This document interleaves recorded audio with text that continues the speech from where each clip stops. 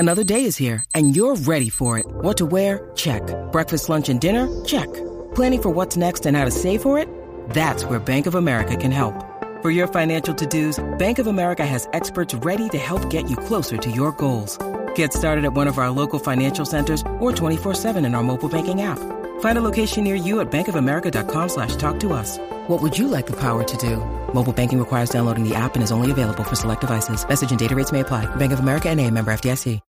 When you need mealtime inspiration, it's worth shopping Kroger, where you'll find over 30,000 mouth-watering choices that excite your inner foodie. And no matter what tasty choice you make, you'll enjoy our everyday low prices, plus extra ways to save, like digital coupons worth over $600 each week. You can also save up to $1 off per gallon at the pump with fuel points. More savings and more inspiring flavors make shopping Kroger worth it every time. Kroger, fresh for everyone. Fuel restrictions apply.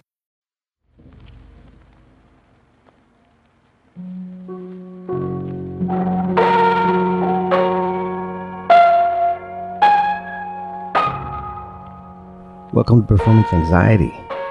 Billy Gould joins us this week.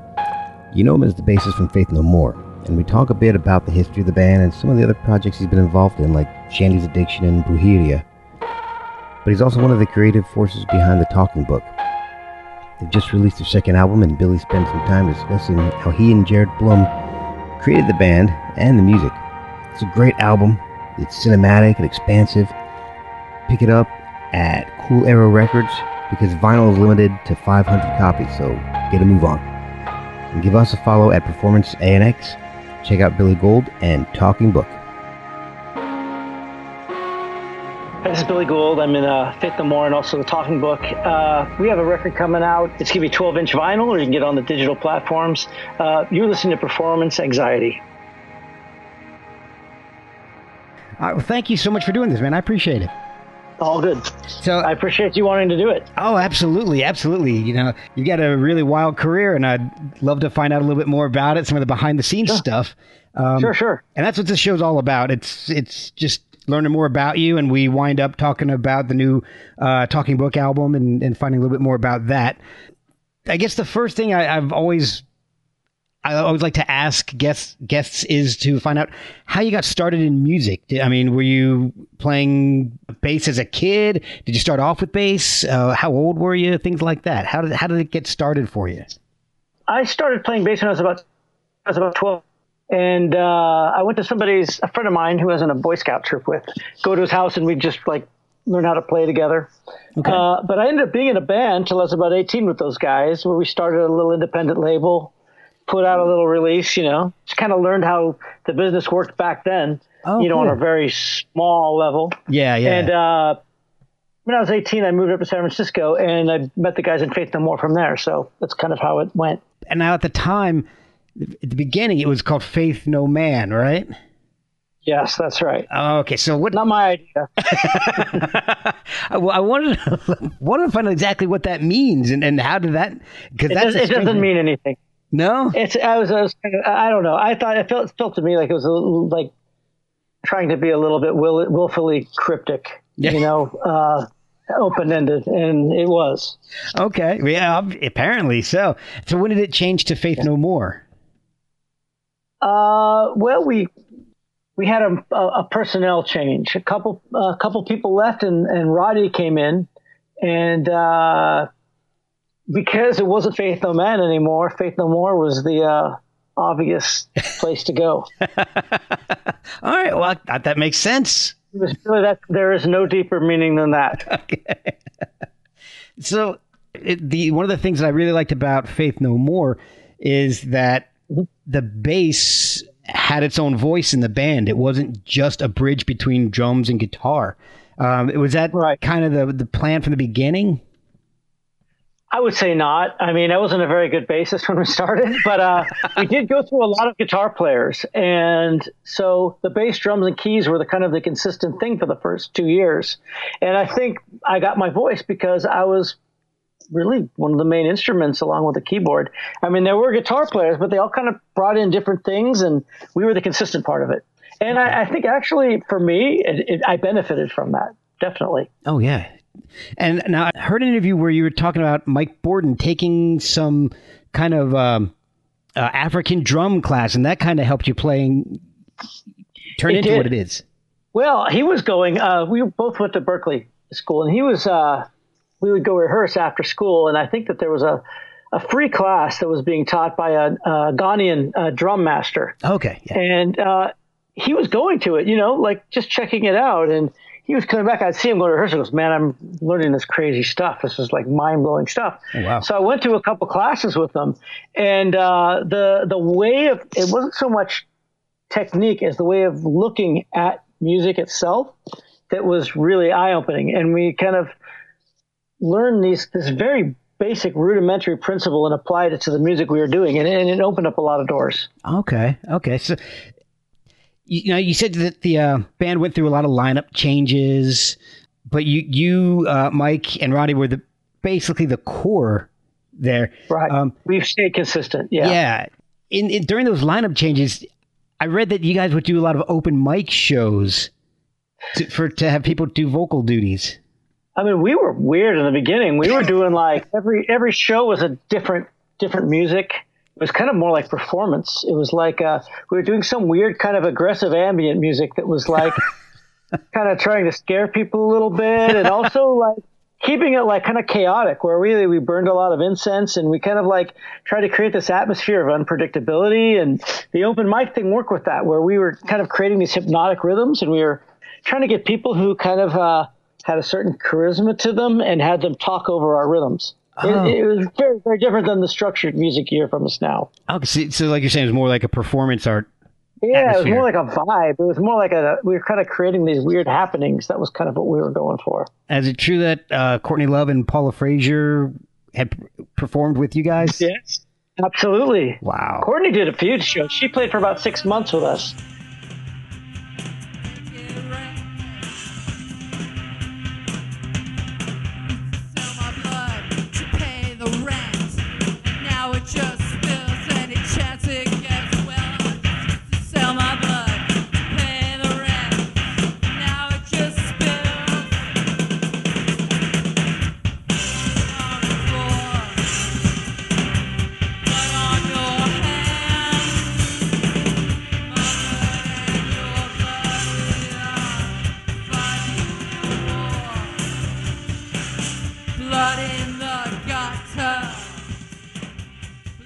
And Paula Frazier, we only did one show, but we were really good friends. We hung out with Paula a lot back in the day. Okay. And so she was like, I mean, she's like one of us. She's a part of the gang we hung out in.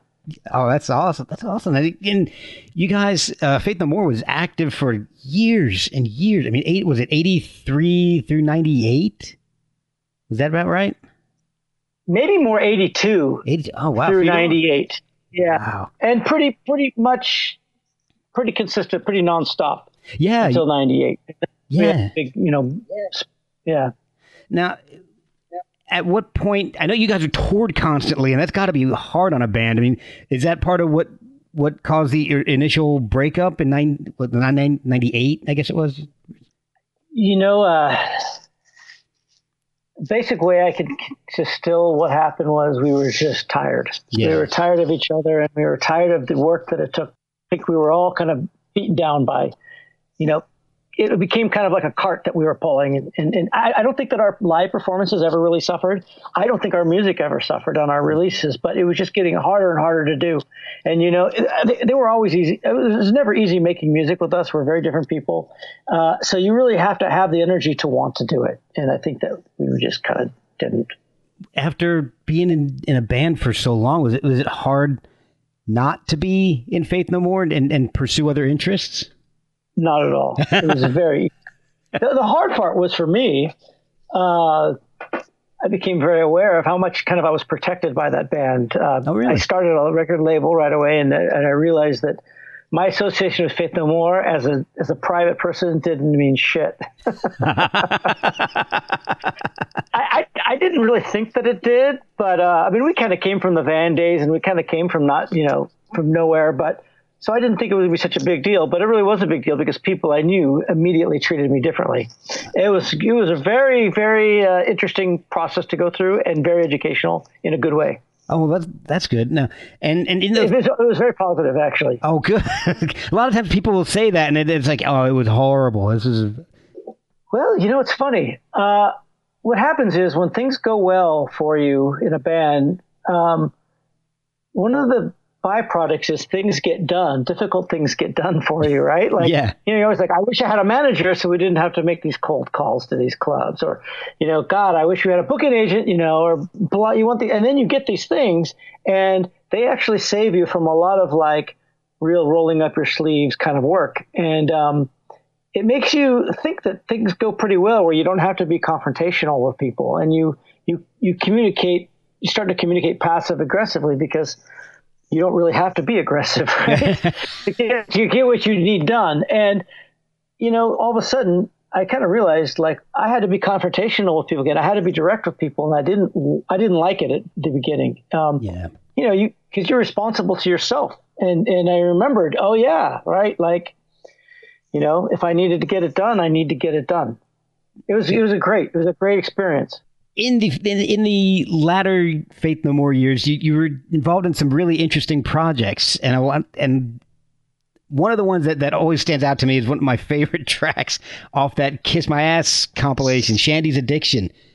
Oh yeah, how did that all come together? Because that's just a really wild bunch of guys there. I mean, it's you and Maynard James Keenan and Tom Morello. I mean, how did all that? Well, I mean, this is really early days of Tool. Yes. Even really early days of Rage Against the Machine, actually. Yeah. We had the same managers, us and the Rage guys. Okay. So my manager called up and said, hey, they're doing, Kiss wants to do this thing, and, Faith No More didn't want to do it. Not all the guys are big Kiss fans in the band, but I was. Yeah. So they said, but the Rage guys, a couple of those guys want to do it. And they're like, yeah, sure, why not?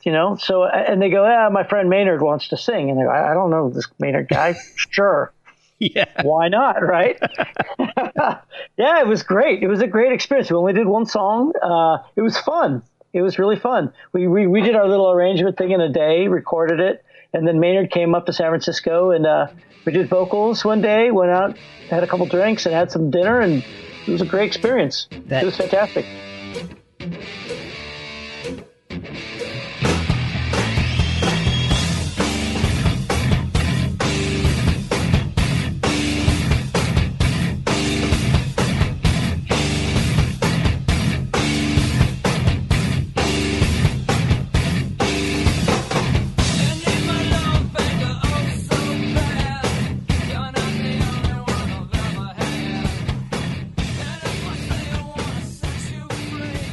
That's awesome, because that is my favorite track off that whole tribute album. That's the coolest. Oh, cool. Yeah, I'm happy with it. And you also did, was it a grindcore Brujeria? Is am I pronouncing that right? Yes. Yeah, Brujeria. Yeah. Yes. How did that happen? How did you come across and get involved with that project? Those are guys I grew up with in LA. I went to high school with a few of these guys, and they were. This was their idea, actually. It was a great idea. Just back in East LA, back in the late 80s, this grindcore thing was really taking off. A lot of earache bands, a lot of bands like Carcass and Terrorizer. People in East LA were all over that. And we're like, man, they were like, we should do this. We should do this like properly like Raza. So I was the white dude in the band, but we did this kind of crazy experiment because it was, at the time, it was really pretty extreme. The music was extreme at the time, but the lyrics were really extreme at the time too. Yeah. And so that's, we kept masks on, and it was just a cool project.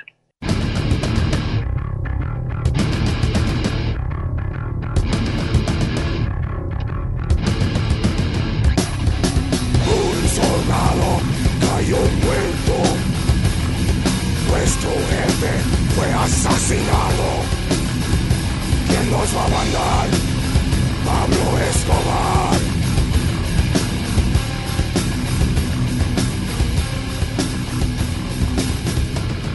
Huele de coca, hizo plata de hojas. So that predated all of Mushroom Head and Slipknot and all those guys. Oh, well, yeah. It was late 80s. Yeah, so we did a single. First, it was just kind of like some crazy experiment where we would just make a 45 and we only press 300 of them, well, we don't lose too much money. Yeah. We recorded it for like $50 or something. And like 300 sold, boom, like that. And we're like, holy shit, this is like a real thing. So it was a few years and it was fun. It was kind of like dirty money. So like we got some royalties for it. I would just go to Las Vegas with whatever royalties we got. And it was because it was kind of the devil's money. Right. And that's kind of how we all looked at it. That was the cool spirit of it. It wasn't really like a group that had all these kind of pressures that bands have. I mean, Faith No More was, it's been a really good creative outlet, but it was really always something that was, we did touring and we made it like a business, and there's a lot of pressure and stuff that comes with that. And Brujeria was kind of a way just to be in a band that didn't have those kind of issues. Oh, well, and it sounds like it was a lot of fun for you too. It was great. I loved it. Now you mentioned, starting up your own label. How did you get started in production actually? Well, production started with Faith No More because, we always were paranoid against like producers and record companies. So we always tried to control as much of the artistic process as possible. Okay. Which means that mostly when we went in to record, even with Matt in the early days, he was like our brother, but he was a technical guy. We weren't very technical, but we did the arrangements ourselves. And that's a big part of production, is just arranging and orchestrating, writing arrangements and pre-production. So we already did it. So when I got into I wanted to learn about, a little more technical aspects of recording, I already knew a lot of the part about song arranging already. It was a very easy, natural transition, and it was fun. I mean, I still read Gear Sluts every day. I like it. It's fun. And so you've got a really wild array of guys on the record label on Cool Arrow. Right. And including one former podcast guest with Alexander Haka. So. Right. I love Alexander Haka. He's been on the show. Yeah, he was so nice. He's a really great guy to have on the show. So, are you looking for anything in particular? Is there any common thread between any of the people that you have on the label? So I went into this really different than a lot of people who do labels, because a label is a business as well, and it survives off of selling product. That's what it is. Right. And I kind of went into it like a musician. I didn't have a band anymore, and I just wanted to keep making music. I didn't know if I was so happy about getting in another band, but I wanted to work with bands. So I saw this as kind of as a creative outlet. Not the smartest way to start, but that's how I did it, right? So my thing was, I toured so much. I heard so many amazing bands, especially in Europe, that nobody had any idea it existed here, and they couldn't get released here. And I was like, this is ridiculous, because to tell you the truth, a lot of American music is really the same. It's very same-ish. It's about, it's a big market here, so it's a lot about moving big numbers and volume. And, Europeans, they have a different social system there. They have festivals that are sponsored by cities, so they can do interesting bills. They have grants, government grants to make records. So you're going to see a lot more eclectic, interesting motivations. And I kind of wanted to be a pipeline from something that had no chance of getting released here, but should be. Okay. And that's the way I looked. So there wasn't really a style I was looking for. I was more trying to be almost like a philanthropist, in a way, like I want to make this available here. And so, I think, there'd be hip hop bands, there'd be bands like Alex, there'd be all different kind of stuff. I knew when I hear it, if it talks to me and I hear it and I see that it needs a little help, I like to provide that. Okay. And I did notice there's a specific group of Spanglish artists. Right. Right. Is that I haven't had a chance to listen to many of those. Is there anything specific about that? Because I honestly didn't even know that was a thing, like a genre, I guess. But I see you've got like 13 artists.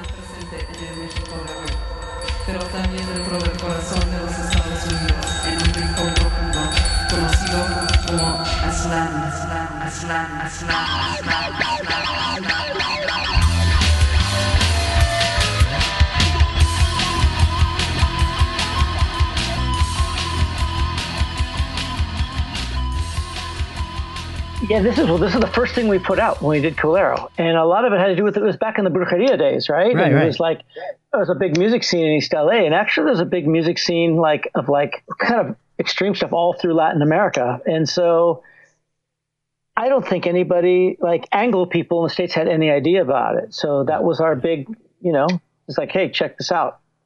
It's not just all, timbales and maracas, Right. Yeah, exactly. Well, in a weird way, what I did, it has a different meaning now because back then there wasn't really an internet where you could hear music from all over the place, right? Right. So everything was very stereotyped. If it's Latin, it has to sound like, Selena Gomez, Yeah. It's just, right? Yeah, or mariachi band. Just complete total bullshit. And I mean, I don't like people telling me who I am, right? Right. I don't like being typecast, right? And poor guys over there, they weren't catching a break. So I figured, it was a nice way to open it up. Nowadays, it's a little easier to figure that out. Yeah, the internet is. That's what we did. And like you said, it's a shame when a whole group of people get stereotyped into one type of music, and there's so many varieties of music, no matter where you go. So. No, I was going to say, one thing that really struck me when the internet was starting to kind of get going, I was with this band Naive, which I put out. It was a Russian punk band, and I was in Moscow recording them. I was there for a couple of months, in the 90s, and I think that we had somebody, I think it was Kurt Cobain had died. It was around that. What year did he die? I think it was 94. Exactly that time. Okay, so that's when I was there. Okay, and they were Russians taking collections for benefits for him, for his family. Oh wow! And it was just funny because but it was also made me realize our culture here, everybody knows it everywhere. It was their culture there, and it's great. That's great. I mean, we export our culture very well, but it doesn't really come back the other way, and it should. Now, how did you meet up with Jared Bloom to start the Talking Book? There's a place where I live in San Francisco. It's a neighborhood called the Lower Haight. I've lived here for 30 years, and there's a sausage place. It's awesome. Every Tuesday, they have a thing called Hamburger Tuesday. Okay. Only make hamburgers. They're fucking great hamburgers. And usually there's a line of people on Hamburger Tuesday to get the hamburgers. Jared was standing in front of me in line. So we were talking about food, and then he kind of recognized who I was, and we just got talking. And he's an experimental artist. He'd done a lot of releases under his label, and he came over to my studio, and we did a little tweaking and mixing and stuff. And I really liked what he did. Yeah. I kind of have a background where I listened to a lot of experimental music growing up, so it wasn't that. Even though people think of me like a rock guy, I'm not completely that. Okay. We just said one day, we were just like, man, we should just do something together and see what we would come up with. And so that was the first Talking Book we did in 2011.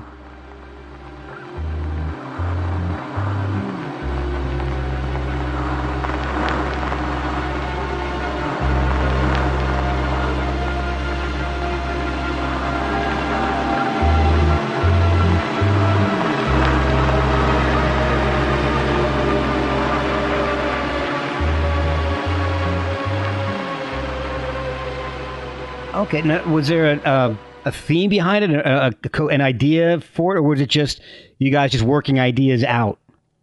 With this kind of music, the idea finds you. You feel this idea, but you don't know what it is. And the music is kind of this kind of discovery. And when you get there, you kind of see that thing that you were working for. So we kind of just said, what are we going to do? What can we find with both of us together, Yeah. And that's what we found.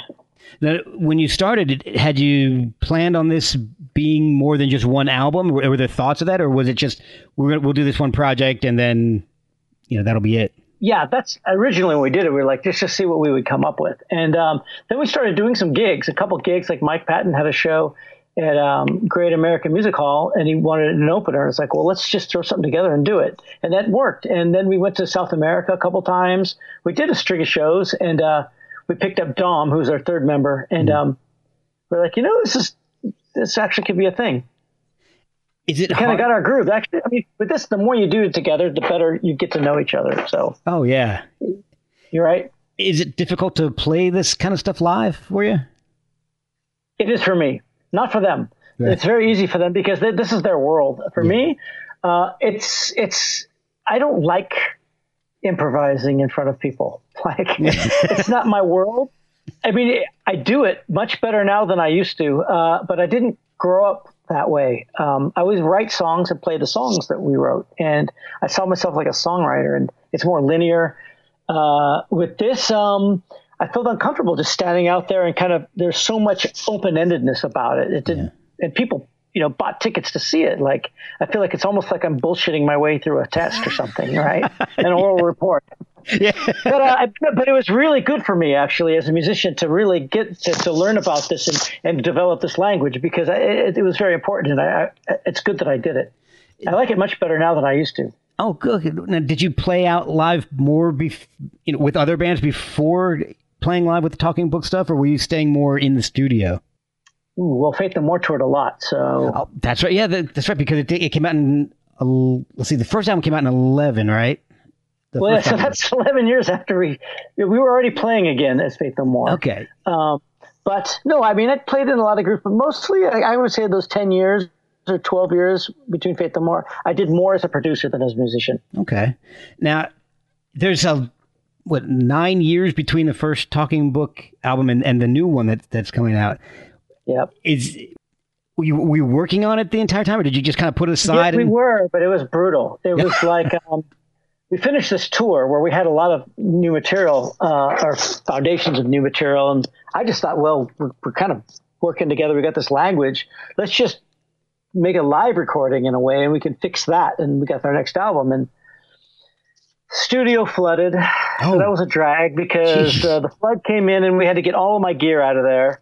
And it took a couple months to get back together. I had to get some new gear. It was a real drag. And then, Jared had a son, so that takes a little visiting. And then I got this motorcycle accident where I knocked my head pretty hard, and that took a little steam out. And then the studio flooded again. And so what we had, which we thought was something, was close to like, the big part of it was done. As time goes by, you have these waiting periods, and you start looking at it differently. Like, well, I could probably do this. This could probably be a little better. You're like, well, this isn't quite so interesting anymore. And so you go back and revisit it. And we did that over like 5 years. It got at the end, I'm like, I don't think this thing's ever going to get done. But it's not done till it's done. With this kind of music, if you don't feel it, it's not done. And you can't release something, you can't let it go until you're ready to let it go. So we thank God we fucking got there. Yeah. And actually, I have to credit Jared for that. I mean, there was some points where I was like, I don't know, man. And he's like, he kind of stuck with it. What about this? What about this? We're like, there you go. Crack that problem right there. It's really a lot of problem solving. I can imagine, because I've heard the new album, and it's very layered. There's so many different sounds. Is it hard to construct it? Because it sounds like more of a construction process than a musical project. Well, that's the challenge. I mean, it is a construction process, but how do you keep it musical? Yeah. Right. How do you know when it's still musical? So it's you have to have all these things, right? Yeah. And the way we do it, this is visual music for us. So we know we're on the right path when we start seeing things. When things start evoking images in our brains, we start seeing things, we know we're going the right way. And there's nothing worse than having really a bunch of cool stuff, but you're not seeing anything from it. It just feels dead, right? Yeah. And you're trying to find out what's the thing that's keeping it from getting life. And that's the process. Is it hard to piece things together? Like, for example, you've got the song on the new album, Heritor. That's my favorite track off the entire album. I absolutely love that.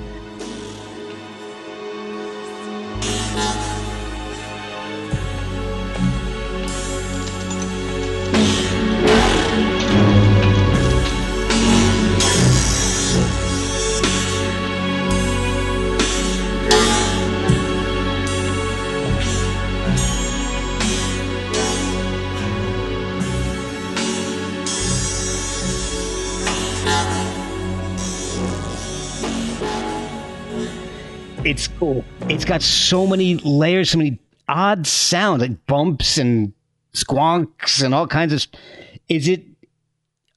Are those things planned? Is it more of a trial and error to put them in the right spot, making sure it's the right sound? It's like working with clay. Right? Is it? You just keep molding it, and you try to build something doesn't work, you break it down again and you mold it again, and it's this living weird thing. It's just all these elements kind of have to fit together. And you do one thing and it sets all the things off balance. And you're like, fuck, right? Yeah. Sometimes you can't go back there, right? So it's just a tricky thing. It's got to be a labor of love then, if that's what, because if you're building it up and it's not a labor of, I mean, for the hours we put on this, we'd be getting paid about like 3 cents an hour. I mean, it's serious. It's just serious, a lot of work for very little payoff in that way. So it's a complete labor of love. Yeah. Now, that's it. The album is really cool, and it sounds like it's almost 2 albums. It's coming out on vinyl? Was it interesting that you say that? It's actually 2 pieces. Okay. And it's actually 2 sides of one album. So we did a limited edition vinyl. Okay, yeah. Where each piece is on each. It's 2 pieces. Okay. It's actually, it's a side A and side B. And it's really a whole story. It's a whole film, really. It sounds very cinematic, very, very, it definitely sounds like side A sounds to me like it could be something, it's more organic, could be something like an epic Western almost. And where side B sounds a little more sci-fi to me. I mean, it's kind of a coming of a plague. Yeah. It's kind of it's about when it comes. If you look at the titles, it's kind of like, it's like a plague or it's like an invasion, but it's like some kind of invasion. It's like a society that's invaded. And then part of the album is really the aftermath and what happens after that. Okay. So that's the story. It's a story of a civilization or society. At the beginning of this, of the track, A Crumbling Mind Smiles, there is this really spooky audio clip. What is that? My daddy was in the army. My daddy was in the army. I was in the Navy. My daddy, my daddy,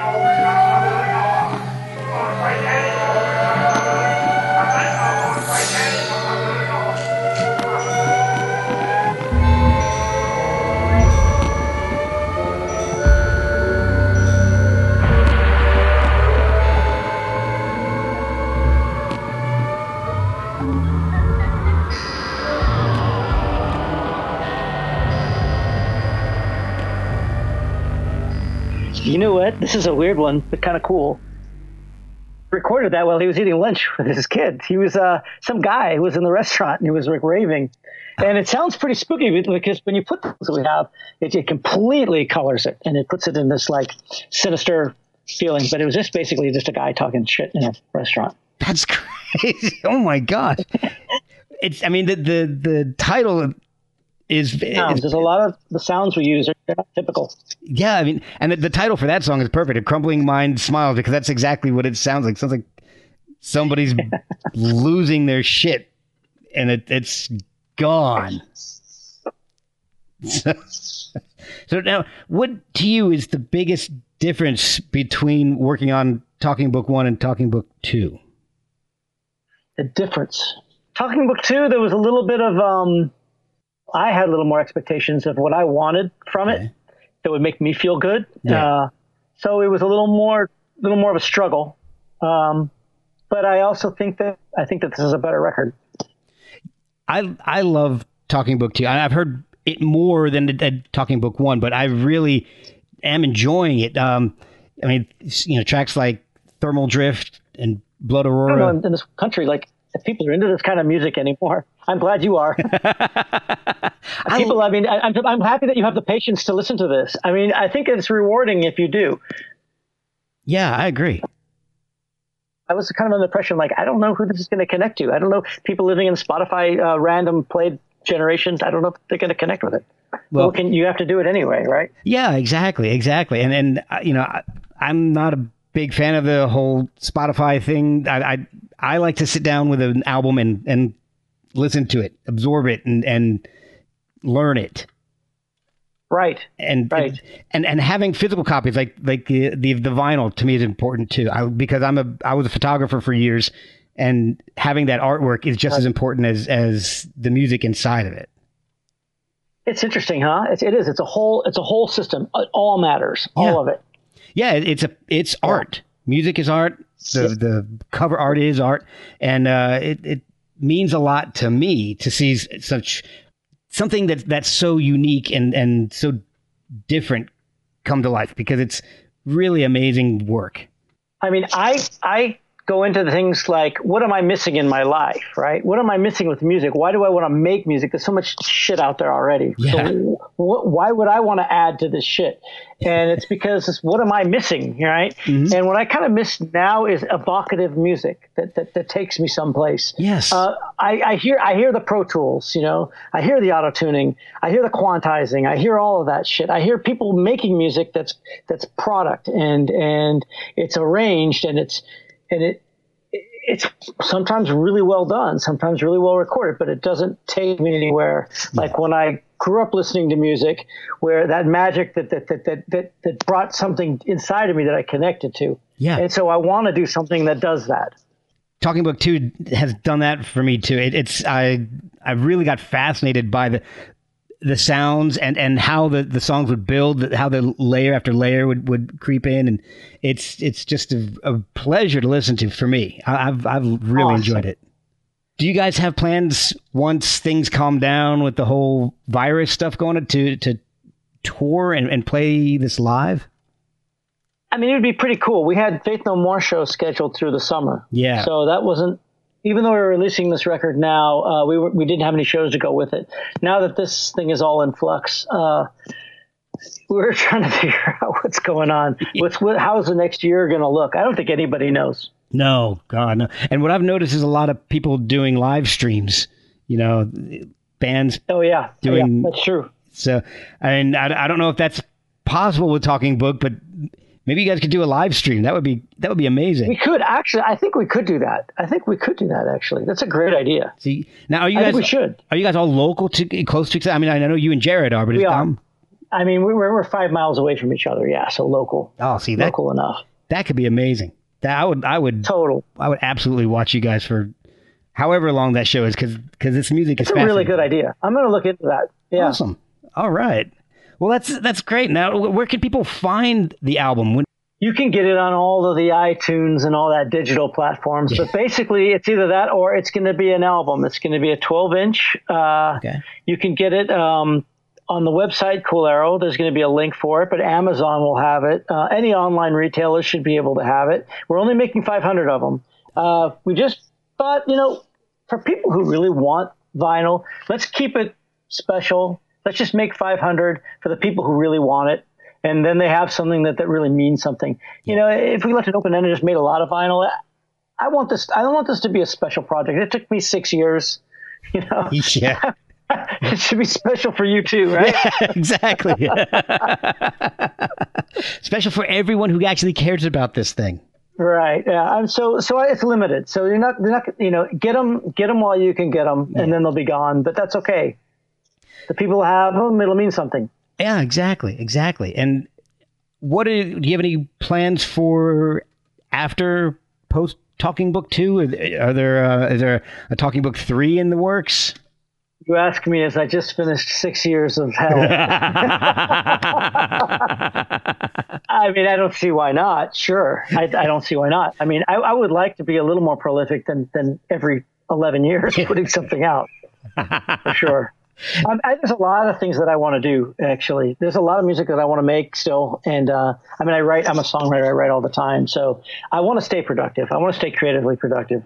Do you have other projects that you're working on besides Talking Book at this point? I'm doing some production stuff right now, some mixing projects, and I'm always writing. So there's some stuff, but nothing worth talking about yet. Well, look, man, we've wrapped up a little early, but I've learned everything that I've been curious to know about. So I want to thank you so much for your time. Hey, man, I really appreciate that you wanted to feature this, and I'm really glad you like it. Like I said, this music isn't for everybody, and I appreciate it when the person connects. Well, it's fantastic. I absolutely love it, and I'm actually going to play it for my kids here pretty soon. Let them absorb it, because they're into longer pieces. They're all in band at school, and so they appreciate music that's composed and built and not just jammed. How old are they? I've got 15, 16, and 17. Excellent. Great years. Yes. Great years. So they're probably really good at the computer. They probably Oh, yeah. They're going to take the stuff that they're hearing and they're going to take it to the next level for sure. Here's hoping. They all play a little bit of guitar, but my oldest plays the trumpet. My oldest daughter plays the trumpet. My son, who's in the middle, he plays the tuba / sousaphone, and my youngest daughter plays a French horn. Awesome. So fantastic. Yes, we got a whole brass section. My house is a cacophony all the time. Amazing. You got to record that stuff and send me the files so I can put it in the next talking book. Oh, definitely. Man, thank you so much for your time tonight. Right. I really do appreciate it.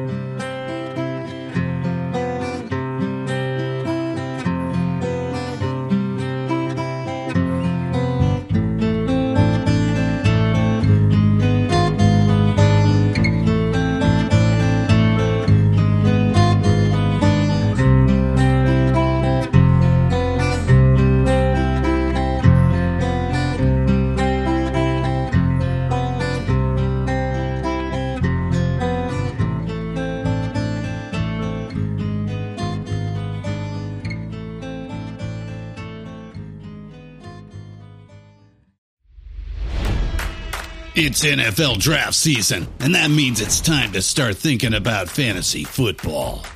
FantasyPoints.com features industry-leading experts and prognosticators using proprietary hand-charted data to help you score more fantasy points. FantasyPoints.com is the place to go for whatever kind of fantasy football you play. Whether you play fantasy football, daily fantasy sports, or do a little bit of everything, Fantasy Points has the meticulously researched content to guide you to victory. And why wait for the fall? Fantasy Points also covers the new spring football league, the UFL. Join the guru, John Hansen, Scott Barrett, Joe Dolan, and other massive names in the fantasy football universe with an exclusive offer. Use code Pantheon for 15% off any Fantasy Points package, including the all-in package, with access to every article, tool, and data nugget that Fantasy Points has to offer. That's FantasyPoints.com and code Pantheon for 15% off at Fantasy Points. FantasyPoints.com, code Pantheon. Score more fantasy points.